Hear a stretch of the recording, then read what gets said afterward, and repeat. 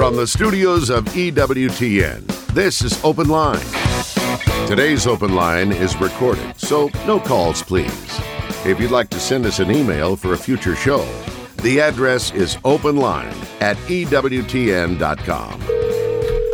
Well, we're not going to take your phone calls today because it is a very special mailbag edition of EWTN's Open Line Friday. We're recording this a little bit early because by the time this program airs, mid-Friday afternoon, Colin will be in a tryptophan-induced coma, eating the leftovers of his turkey. We're gonna use the microphone for the radio show today, if that's all right with you, Colin. That would be fine. A turkey leg would have been more appropriate because I do like my turkey legs. There you go. But anyway, we hope you all had a terrific Thanksgiving Day, and we can't really talk about ours because we haven't really had it yet. But true enough, yeah. One thing one of our family traditions has always been to go to Mass on Thanksgiving morning, and we have in the Holy Sacrifice of the Mass, the culmination of that is the ultimate Thanksgiving, the Eucharist. That's right, and I think we become so, immunized against the meaning of the word. It's really our response of justice to the God who created us.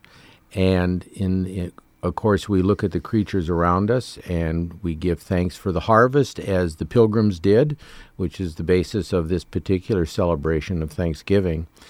And we know that we have to give the ultimate gratitude to He who created the world and made the harvest bountiful, and through the rain and the sun and so on. And in the Mass, we also render this act of justice to God the Father, except we do it for the redemption, and as our liturgical prayers themselves say, we do it through the Son in the Holy Spirit.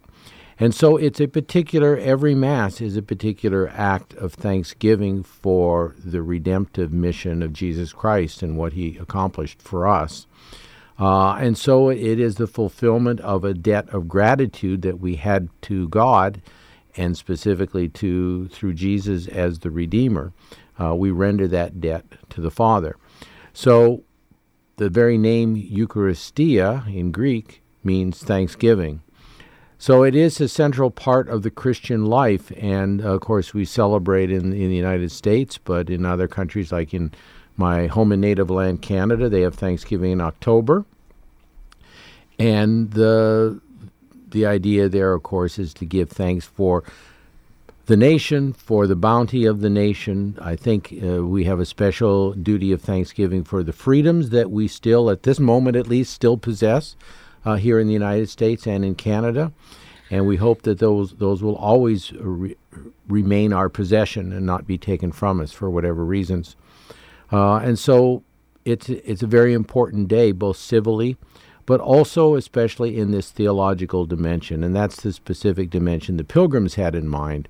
And of course, the going to the Mass on Thanksgiving is our way of combining those two things into the greatest act of thanksgiving there is, the holy sacrifice of the Mass. And of course, Thanksgiving also marks something for we as Catholics, and that's New Year's Day right around the corner from Thanksgiving. So we'll begin the Advent season with the first Sunday of Advent, day after tomorrow. We do, and that has a different approach to it because it starts out being penitential. We'll have the readings which recall the second coming of Christ, to point out to you that Christ will come as judge at the end of time, as the Creed has for 17 centuries now professed. He will come again in glory to judge the living and the dead. He won't come 1,000 years before the end, and he won't come a year before the end. He will come in glory at the end to judge the living and the dead, and the Church has professed this for the better part of the last 2 millennia. And that's always been a part of the faith of the Church. And so we prepare by thinking about the judgment. We will have the readings regarding the second coming, as I noted. We will have a sort of penitential dimension, a little Lent, as it has been called. We will wear the colors of penitence, the purples or violets. And then as we get closer the priest will switch to the rose-colored garments, to sort of in the middle, but closer to the end of Advent, in order to point us to the ultimate objective of Advent, which is the celebration of the birth of our Lord, the nativity of our Lord. And so the last 10 days especially will be those wonderful days of the O antiphons, when we review the messianic prophecies and symbols of the Old Covenant that pointed to the Redeemer, whose birthday we will then celebrate on December 25th. And it's a special year this year because we get a full Advent season. Sometimes that fourth week of Advent is a day long. This year we get the whole week. We do, and that's just a function of the calendar. So you are right. We get a little bit longer to both suffer and rejoice. Yeah, and we also have, as we do, the similarities. It's obviously not as penitential a year. More, there's penitence involved certainly in the Advent season, but it's more, reflecting on the coming of Christ. But we do have some similarities, and that's the rose vestments that we wear on Laetare Sunday, which sort of signifies the halfway point of the Lenten season. Right. And we have the same thing to commemorate the sort of the midway point of the Advent season. Right, and for the same logic, the Church wants us to now sort of turn our focus, especially in Lent period, where we are dealing with the preparation of the catechumens for their full reception, or full reception in the case of non-Catholic Christians becoming Catholics. And so we have that turning towards Easter now more than from the penitential dimension. And so we get that moment of joy, that Sunday of joy, more or less in the middle of those two seasons, to remind us that ultimately life itself, if we persevere in the graces and the opportunities that God gives us, life itself will end ultimately in joy, regardless of the sorrows and tribulations along the way. Again, excuse me, a special mailbag edition of EWTN's Open Line Friday with our very own Vice President of Theology, Mr. Colin Donovan. We're going to empty out the mailbag today. We may even have a listener comment line call or two for you later in the program, or we might not. We'll see. Basil writes in California, was Christmas always celebrated on December 25th? Well, the short answer is no, that the Church settled on that in a lot of ways by backing out the calendar, as it did with some other feasts along the season. The Church started with celebrating on Easter Sunday primarily, the celebration of the resurrection. The principal doctrine in terms of the anchoring, teaching of the Christian faith, distinguished from, say, the faith of our Jewish forebears. And so that began the settling of a liturgical calendar, which from then has come the celebration of Lent prior and in preparation for Easter. The earliest celebration of the birth of our Lord was generally the celebration of the Three Kings, the announcement of the birth of the Savior to the world. And or as my father always called them, the Three Wise Guys. The Three Wise Guys, yes. Although in Chicago that would have a different meaning, and in New York too, but maybe not in Iowa. I don't know. But so the Epiphany, of course, and then based on that, the Church began, especially in the West, to celebrate December 25th, going largely by the celebration of the Incarnation in March 25th, and the 9 months. There is some evidence of a historical tradition that it occurred in December. There's other evidence which suggests in the spring. We have no way of resolving the historical question. The main question is the liturgical one. The liturgical one is the placement with respect to Easter and the other feasts and so on. And in that, the celebration of Christmas in the dead of winter, mystically symbolizing the light coming into the world when the light is at its least in the natural order, sets us up for the celebration of the great feast of Christmas itself. And quite frankly, I think that a lot of people who try to make the case and tell you why it couldn't be in December would be the exact same group of people if we celebrated it in the spring, would explain to you why it couldn't be in the spring.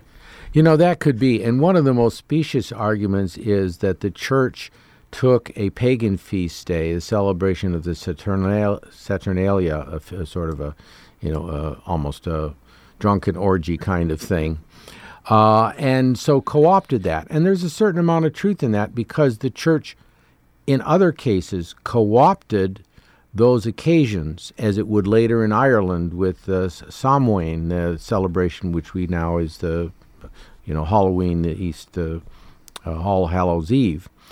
But it did it in order to make a theological point. Christ's conquest over that world, over the demons, over the devil, and it did it effectively. And throughout the Mediterranean, you find those symbols of Christian triumph on top of the destroyed symbols of paganism.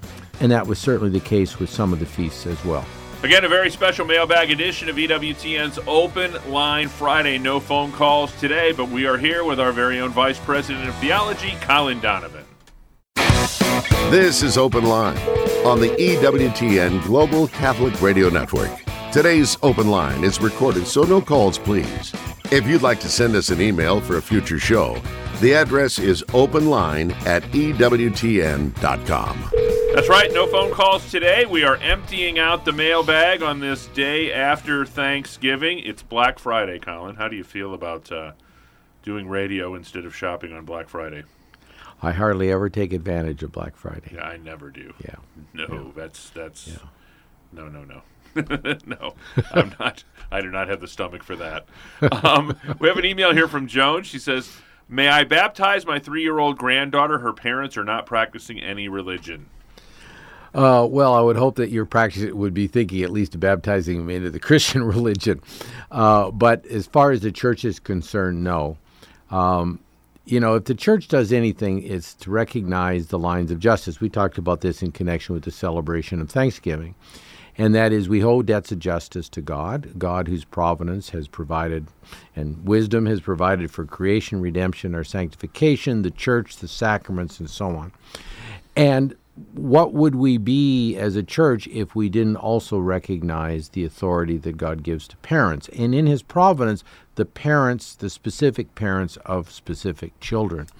And so the church recognizes that authority, and it doesn't. In one exception, with one exception, it doesn't pastorally approve of the baptism of children against the will of their parents.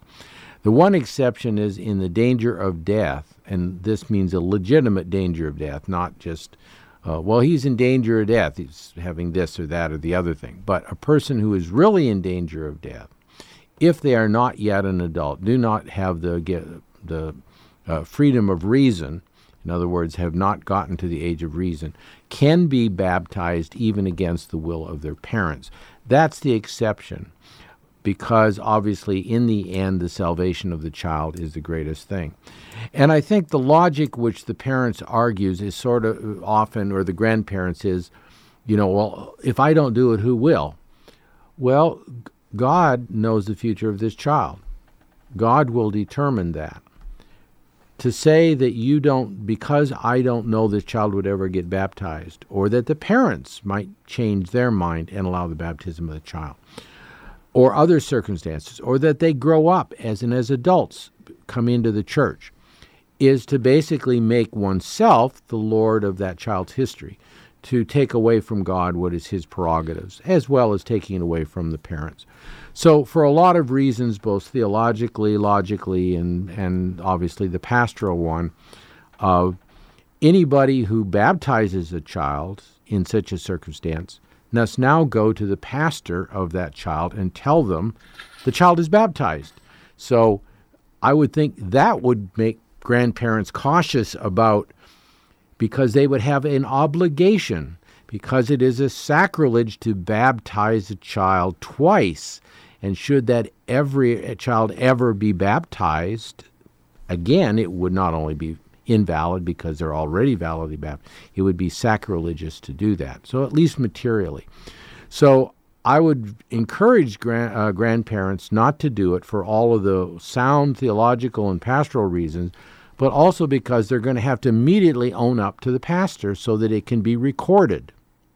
And he'll probably, I don't know what else he might want to do, but I think in the end it'll all come out. So there's a lot of trouble and difficulty for you if you were to do that, with very little good for the child in the long run, because you will have usurped those who actually have authority over it. We would love to have you help us spread the good work that we're doing here at EWTN. You can become an EWTN media missionary. What does that mean? That means taking the training and the materials that we provide for you into your parish setting or into some other settings, just to let people know about all the good things we're doing here at EWTN. If you'd like to learn more about doing that, simply log on to EWTNmissionaries.com. Michael says, I know a man in his late 20s, a husband and a father. He now claims to be transgender and dresses as a woman. He still goes to Mass. Should he be receiving communion? Well, there's a lot involved in that question. Has he done anything about it, or is he just effectively cross-dressing at this point? I think the question is something that, he must ask himself. If the pastor ever needs to ask it, then hopefully, he will take the opportunity to correct him and to explain it to him. I think, as we did recently, we did our radio commentary version of the transgender series that aired on EWTN television. And I think in the pastoral point here, there, a very strong case was made that we should recognize that such individuals are confused.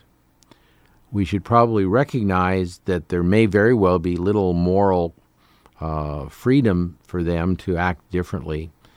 And I think to just jump in and insert oneself into that equation is not going to be ultimately helpful. First of all, it won't help them. So I don't know what good could come from that. Sort of like the baptizing the baby against the will of the parents. There's very little good that can come from that, and for the individual in particular. We got an email here from Michael, and I don't know how much of this you can speak to specifically, but I think you can speak to the general topic of the question if you don't have specific knowledge. But it's from Michael, and he says, I am very interested in different liturgical rites that are celebrated in the Catholic Church. I was wondering if you could tell me if the rite of Lyon, the rite of Braga, the rite of Cistercian, the rite of Dominican, and the rite of Premonstratensian are still validly in use today. If this is too much of an ask, could you tell me all the liturgical rites and their variants validly used in the Catholic Church? And also, can you tell me, does every rite have a pontifical, solemn, and non-solemn form of Mass? Some of those I can answer. There are, we have to remember the liturgical situation before the Council of Trent, of course, in the context of the Reformation and the Protestant assault on the Mass and on the doctrines of the Church. When the Church codified the liturgy in order to protect it against the insertion of errors and so on that might have occurred, it did it in a climate in which there were a number of both, you might say organizational in terms of religious communities who had varied developments of the basic liturgy that had undertaken development within those organizations, such as the Dominican order or the Cistercians. The Cistercians, yeah. So in those particular cases, if it were 300 years in existence, the Council of Trent and later Pius V in issuing the Roman Missal, and in suppressing regional and other diocesan forms, such as were quite common in Europe. They had the Sarum in the British Isles. There were probably, I don't know if there were existing Celtic rites. Pretty much the Norman invasion of Ireland had successfully brought all of the elements of the Celtic Church in Ireland into, a perfect Roman harmony, if you will. But there were various rites like that. Those that were over 300 years old survived. So the Mozarabic at Toledo in Spain, although I think it's celebrated like once a year now. I don't know if it's really celebrated at all, but that was one of those that survived. The Bragan Rite, I've actually been at a couple of them because the community that I was with for a while, the Canons Regular of the Holy Cross, some of their priests celebrated that. It was a community of Portuguese foundation in the 1100s, 11 and 1200s, basically centered around that region. And so the primatial seat of Portugal had a rite, and it is still, I believe, exercised. Certainly was in the 80s and 90s. We can also look at the Dominican. I participated in those when I lived in Seattle, the Dominican parish there, Blessed Sacrament. There was an older priest who celebrated that, and at the end of the day, if you wanted to go to Mass at 5:00, there you knew where you could find a Mass. So that was just by circumstance, really. I had that opportunity, and I found out a little bit about it because the first time I went, I wondered, what is this? It's neither the Roman Rite or the Tridentine. What is it? It was the Dominican Rite. So I assume that is still celebrated, and the Dominicans, in virtue of the legislation of post-Tridentine legislation, have that right, and I don't know that any of those have been suppressed. There will be others in there. You mentioned the Cistercians. I presume that's still any of those that were lawfully celebrated post-Trent would be lawfully celebrated today. I don't think any of those, unless they have sort of died a death by attrition, and that's possible, and I don't know which ones those are. They are quite different. They're the major distinguishing Western rite that is not the rite of Rome, or even the rite of the papal court, is basically what was imposed on the West after Trent, is the Ambrosian in Milan, which is still vital and alive and is still the liturgy of the Archdiocese of Milan. So that's the major non-Roman Western rite that continues in existence. Would have been the rite that gave us St. Augustine. Well, at some point that I'm not sure of the timing of that, but remember that it named after Ambrose. I'm not exactly sure of the timing of that. Okay. Again, this is a very special mailbag edition of EWTN's Open Line Friday. Our very own Vice President of Theology, Mr. Colin Donovan, is in the house. I'll give you the question. If you can't finish it before we have to take a pause, then we'll get it on the other side. Claire says, why does the Latin Church not chrismate and commune infants the way we do in the Byzantine Rite?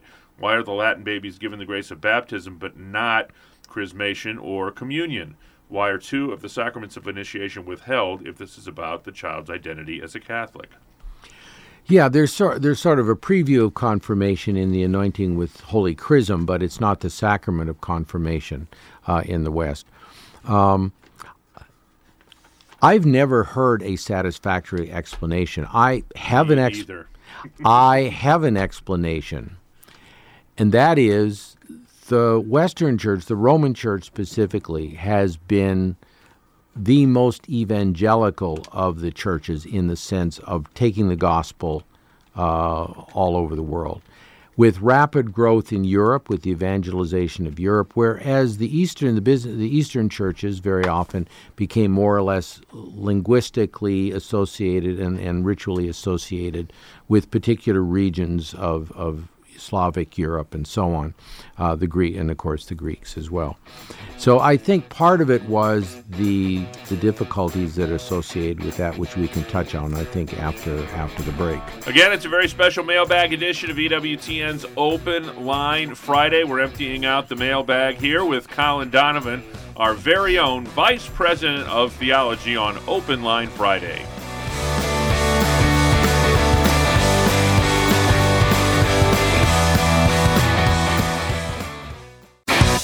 This is Open Line on the EWTN Global Catholic Radio Network.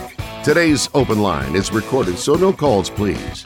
If you'd like to send us an email for a future show, The address is openline@ewtn.com. We won't be taking your calls today, a special mailbag edition of EWTN's Open Line Friday. We're discussing why we don't give all the sacraments of initiation to babies in the Roman Rite. Yeah. And I think these are all historical developments. First of all, we have to recognize the sacraments are severable. In other words, there's no necessity that they be together. The actual fact is that they were all given together in the early church. But you have to think of that historical context, and that is the apostles going, evangelizing, people converting, being baptized and anointed and receiving the Holy Eucharist. That was a very possible thing in the early days of the church. And even as the church continued the celebration where the priest, although the bishops had the presbyters as their assistants in carrying on the work, there was still a period of time when the then weekly liturgy predominantly was a celebration of the whole presbyterate, including the bishop. And so around the bishop.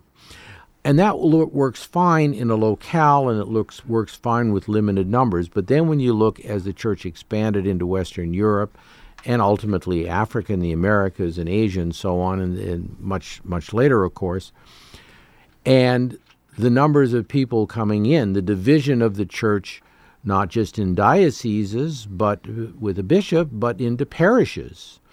And so people who we see you might say what has become the norm of the post-Tridentine period, where adults would be brought into the church, would be, each year the bishop would chrismate them, and children as well, began to be the norm because it was a practical solution to the numbers of people in the West that came into the church and received the sacraments.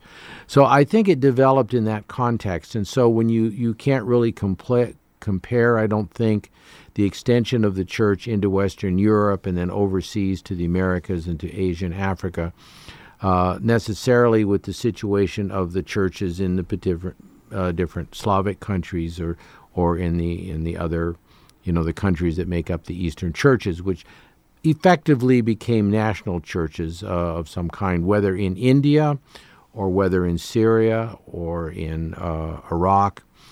These became the national rites of those communities, the different Syriac versions and so on. And that's a different development than we see in the West. So I think there is the ideal which is observed in the early church, I think continues to be observed in the Eastern churches, but which gave way to practical things in the Western church in Rome and Milan and elsewhere. And so I think there certainly is a sense that could be corrected historically, but that day has not yet arrived. But practically speaking, the sacraments are severable one from another, and so that's the practical solution which the Western Church chose in its particular historical development. Ron writes in, my wife is Catholic and I am Methodist.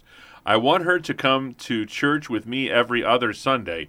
Will she be meeting her Sunday obligation if she attends my church? She thinks she must go to her Mass.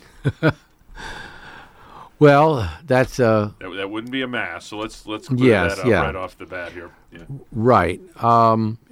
Well, for her, I think the obligation is to make holy the Lord's Day, the third commandment. The Mass is a Catholic specification of the third commandment, which is why it's under pain of mortal sin not to unjustifiably not go to Mass on Sunday.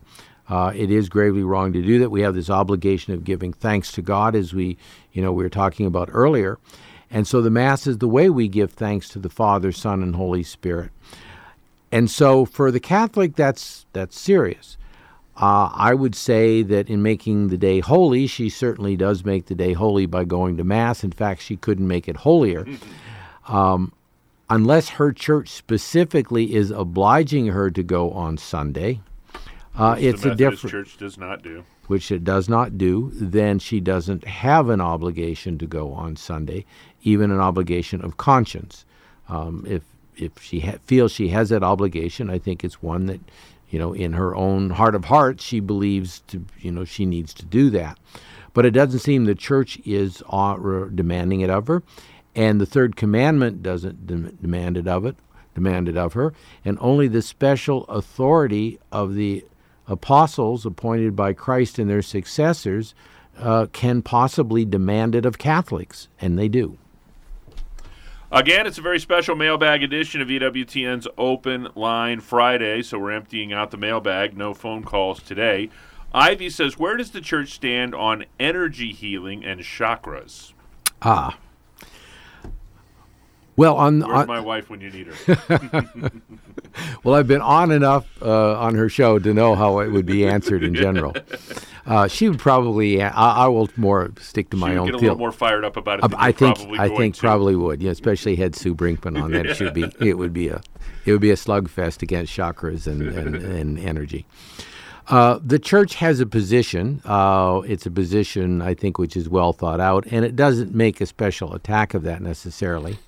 And although it is mentioned in a document on piety, which the Holy See put out years ago in talking about these kinds of things.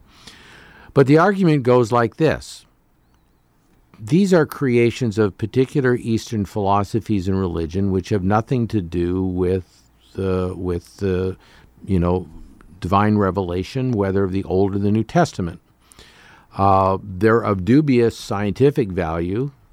So you'll only have some attachment to the Eastern philosophies and religions to make you believe that there is some energy that you can manipulate or that there are chakras to align. And to have that attachment is to dismiss the obligations that you have to your attachments to Christ and to the church. And even if you're a non-Catholic Christian, to Christ at least. And so the only value that I think that can be asserted there is if science were to ever demonstrate some natural explanation to cover these things, as has been done in certain other practices. Chiropractic, there's some evidence, you see from time to time articles regarding acupuncture and what may or may not be going on there. But that would have to be the scientific basis, something along those lines demonstrated in the natural order. What is difficult for the Christian with the Eastern practices is they rely on a different logic. They rely on the existence of impersonal powers. The church says there are no impersonal spiritual powers. There are personal spiritual powers. We call them the good angels and the bad angels. So whatever is at work in the use of such energies, if there is no natural basis, and I know of none ever having been demonstrated, then it's an appeal to powers which are outside the will and the design of God the Creator. Powers which are in rebellion from Him. And so there is a moral danger and is certainly a spiritual and salvific danger associated with willingly putting yourself into a philosophical mindset that you think these things exist and you're going to take advantage of them, and even worse, that you can manipulate them and they're not going to manipulate you. That is foolhardy and stupidity of the greatest order. Again, a mailbag edition of EWTN's Open Line Friday. No phone calls today, please. Topher writes in, do we know anything about St. Paul before his conversion? Well, we know what Scripture tells us. He was a very fanatical follower of Gamaliel, one of the great Jewish philosophers, one of the great rabbis of history, in terms of the content of what would then be, later be the writings based on that, the Talmud, the Mishnah, and so on. And so Paul shows that, and at one point in having become a Christian, he explicitly tells you his story of, how he was a follower we would say to the nth degree of all of this oral teaching and the oral law and the fidelity that was required and the keeping of the 616 laws and essentially So that tells us what he was. He was a disciple, a rabbi himself, a follower of Gamaliel. He went off on his own. He began to persecute the Christians because he thought it was his obligation to God, not because he necessarily hated them, but if God hated them, he hated them, and he needed to persecute and punish them. And Christ knocked him off his horse and set him straight. Can we say with certitude that he was at the stoning of St. Stephen? We are told that he laid his, or actually, Stephen's cloak was laid down at the feet of a young man Paul. Yeah, named Saul. So we're assuming so. We're assuming this Saul is the same Saul that became Paul, because he then goes off wanting to go to Damascus and to round up those evil Christians and has an awakening. We know what happened on that trip. Yes. Amy writes in, my daughter-in-law is in RCIA. Can she participate in Mass by doing the sign of the cross and kneeling? She can participate in Mass all she wants, except for receiving Holy Communion. That's the only exception. The Church no longer enforces what was the early discipline of the catechumens leaving after the Liturgy of the Word. Part of that was there was actually at least not everywhere. Not everywhere. So, they sometimes do that as a sort of I think a nod to that I think practice. Some people actually use it as the formation time. A lot of people will meet in an evening weekday or something like that, but some people actually use that time to. Yeah, and they're still not under obligation to be there because they're not members of the church technically. So they're freely there and they participate as they're asked to participate. But that would be just a continuation of the early practice. But there is, unless that is obliged on you by your RCIA team, then you're free to go to Mass even on the weekdays and get closer and closer to the Lord. Because if He's there and you're there, what could be better? Grant writes in, how do I explain to my Protestant friend why he shouldn't become a Messianic Jew but a Catholic? Well, I think the Messianic Jews who have come into the church, who talk about being fulfilled in Christ and in the church, I think they make very good arguments. And there's a group called Hebrew Catholics. I don't know if there's still Society of Hebrew Catholics. The Society of Hebrew Catholics was, formed and headed up by the former Rosalind Moss, now Mother Miriam of God, her brother. Yeah. David. And before that, there was a priest. Like I remember reading his little pamphlets decades ago. That started up that community. So I think it was associated with the New Hope community in Kentucky, if I'm not mistaken. Does that ring a bell? Well, when David Moss was running them, they were in St. Louis, so I'm not sure. Yeah, there may be talking two different things there. But yes, there are. I think the biggest logic is this. It's clear from the Old Covenant that God formed a people. He formed a people. He gave them a law. He gave them pastors. He gave the priests, the high priest, the other priests and the Levites, a hierarchical order, if you will. He gave them liturgical rites. He gave them all of this. Did he do that in vain, or did he do it as a predisposition and a pointing foreshadowing of the ultimate fulfillment of his commitment to the redemption of the human race? I think the most Jewish thing is to think that all of that was preparing for the fullness, and that this exists today in the Catholic Church, the only institution, even if you can say the Orthodox and the Catholics were one for millennia, they're survivingly, at least around the Pope, the only institution in continuous existence from the time of Christ that can demonstrate that continuity, that contains the elements which fulfill the Jewish rites and rituals because they were elevated to a Christian meaning in Christ. As I believe it was Jerome who said that the Old Testament prepared for Christ and that it's fulfilled in the New. So all of those things that prepared for Christ are fulfilled in the church, fulfilled in the New Covenant. I don't understand why a Jewish person would set that all aside for what is, one of the Protestant low churches or even the evangelical churches. I remember a friend of mine who was Jewish, actually a rabbi, would become a rabbi, said that someone he knew very well had become an evangelical, and he didn't understand that because he saw, as somebody on his way to being a rabbi, that really only the Catholic Church, for a Jew, was the place where fulfillment of all that being Jewish meant. Now, he never took that step himself, to my knowledge anyway.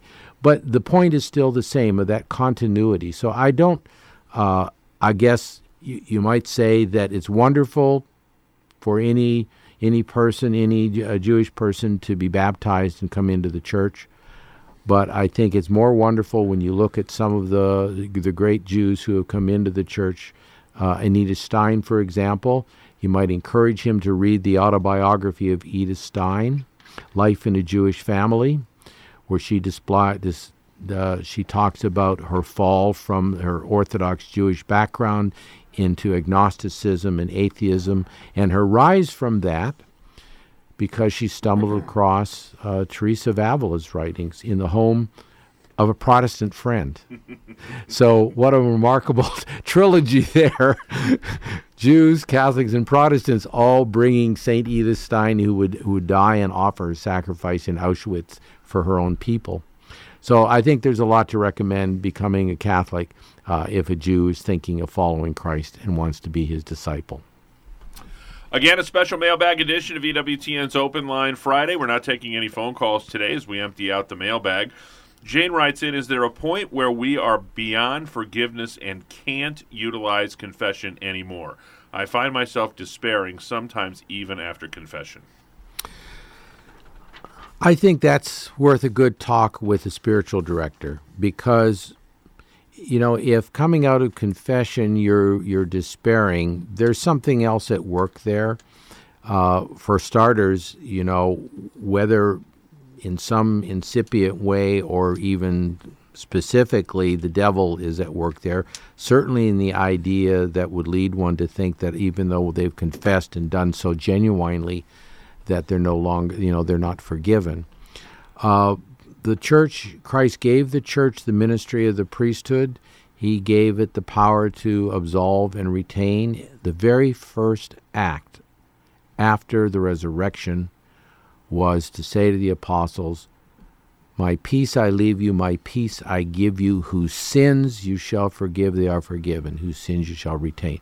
The reason he died was to be able to say that to the apostles so that they could say it to you. And so believe Jesus, believe the priest when he says that to you. But you may need help because we get all wrapped up in our own minds and our own emotions, and you probably need some help to sort that out. And so I would say schedule something if you know a good and holy priest, especially one who's knowledgeable, in the circle of clergy. Maybe it's your pastor or an assistant or in the circle of the clergy in their diocese. Go have a talk to them about it because they're trained to know the way to help lead people out of this jail tasting that you get into when you think that you're not really forgiven. Joan writes in, many Vietnamese recognize three gods, wealth, prosperity, and longevity. My question, are the people who worship these pagan gods really praying to demons? There's a mix I think most scholars would say that many of the pagan religions are merely human creations. Some of them were demonic, and it's hard to tell.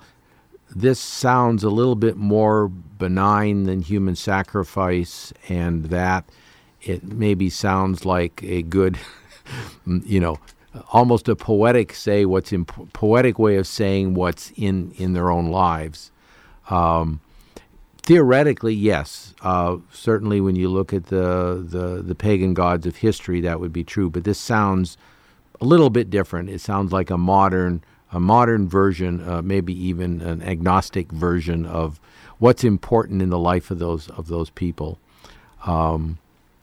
I'm not familiar enough with the non-Christian practices because although I know hundreds of Vietnamese over the course of years, they've all been Catholics because of the French missionaries there in the 1800s. And, great Catholics, great community of Dominicans near Houston, for example. Some of their sisters I taught, they had sent to Aquinas when I was teaching there. And many Dominican friends. We had 13 Vietnamese friends, 13 Vietnamese who were refugees from communist Vietnam in the seminary up in British Columbia at Christ the King Seminary. So that's been my experience of the Vietnamese, really devout, love Jesus in the Eucharist, the Blessed Mother, devout in every respect. So this sounds like maybe a modern excuse for living the good life and being comfortable in living the good life. Paul says, since capital punishment has been made federally legal again, would politicians being in support of capital punishment be found just as morally wrong as them being in support of abortion? No, I don't think so. And I always go back to, we were talking earlier about the Ambrosian rite and St. Ambrose and St. Augustine. St. Ambrose wrote to a judge in the 360s regarding the judge's involvement in a capital case of soldiers who did a massacre of civilians, a terrible crime. And the judge was in a quandary because he knew that his Christian forebears, his Catholic forebears, avoided involvement in capital judgments during the years of persecution. They couldn't serve in positions. And so that the church favored the conversion of individuals, not their being put to death. And he asked Ambrose about this. And Ambrose's response was that he pointed him to the example of Christ and the woman caught in adultery. And he used this as a starting point for a discussion of basically this very question you asked. And that is that what did Christ say? He didn't say it was wrong to put the woman to death. After all, the Mosaic law came from God through Moses. But the Mosaic law was a teacher, as St. Paul. It was a tutor, as St. Paul taught. It's to teach us about justice. Christ came to teach us about love and mercy. But what Ambrose says is he can understand why a judge would see that it's necessary to punish the criminal, even with death, for the purpose of teaching others not to follow their example. But yet he held out the better way was the way of Christ with the woman caught in adultery, which was not to say they were wrong in their desire to stone him because they were following the Mosaic law, but to say, let he who is without sin throw the first stone. That's different. That's a different judgment than saying that it is intrinsically evil to stone her. He did not say that. And so neither does the church today say that. Even Pope Francis, in his revision of the Catechism in this point, he points to the evangelical motive, which was essentially a revision of John Paul II's revision. Right. It was sort of a deepening of the catechesis on this subject. And I still believe St. Ambrose's explanation to this judge is the best example of that. And I also think that it's something we need to consider and that judges need to consider, and Catholics in positions on juries, they need to consider that. And that it is, on the one hand, it's not wrong to execute punishment, but Christ and the Church would prefer the other path, and he gives us that example in the Gospel. And just really quickly, about a minute and a half left, how is it possible for the Church to offer plenary indulgences that take away time in purgatory? That's from Perry. Well, time in purgatory hasn't begun, and what it is, it's an appeal to the merits of Christ and the saints, the Blessed Mother and the saints. And it does that because that it is calling the person to that perfection of act, which is the disavowal of even attachment to venial sin. That's always been the tough element.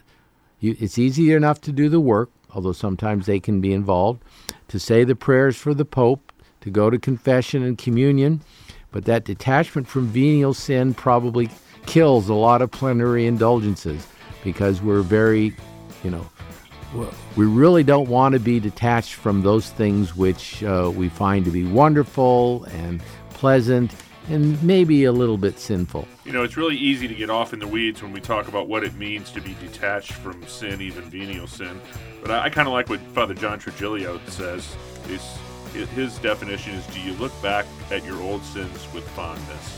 Right, and we can't do that because that actually would revive the guilt, and we don't want to do that. Well, we hope you all have a great start to your Advent season. On behalf of our host, Colin Donovan, producer Michael McCall, our call screener who is not working right now, but he's Matt Gubensky. We'll give him a shout-out anyway.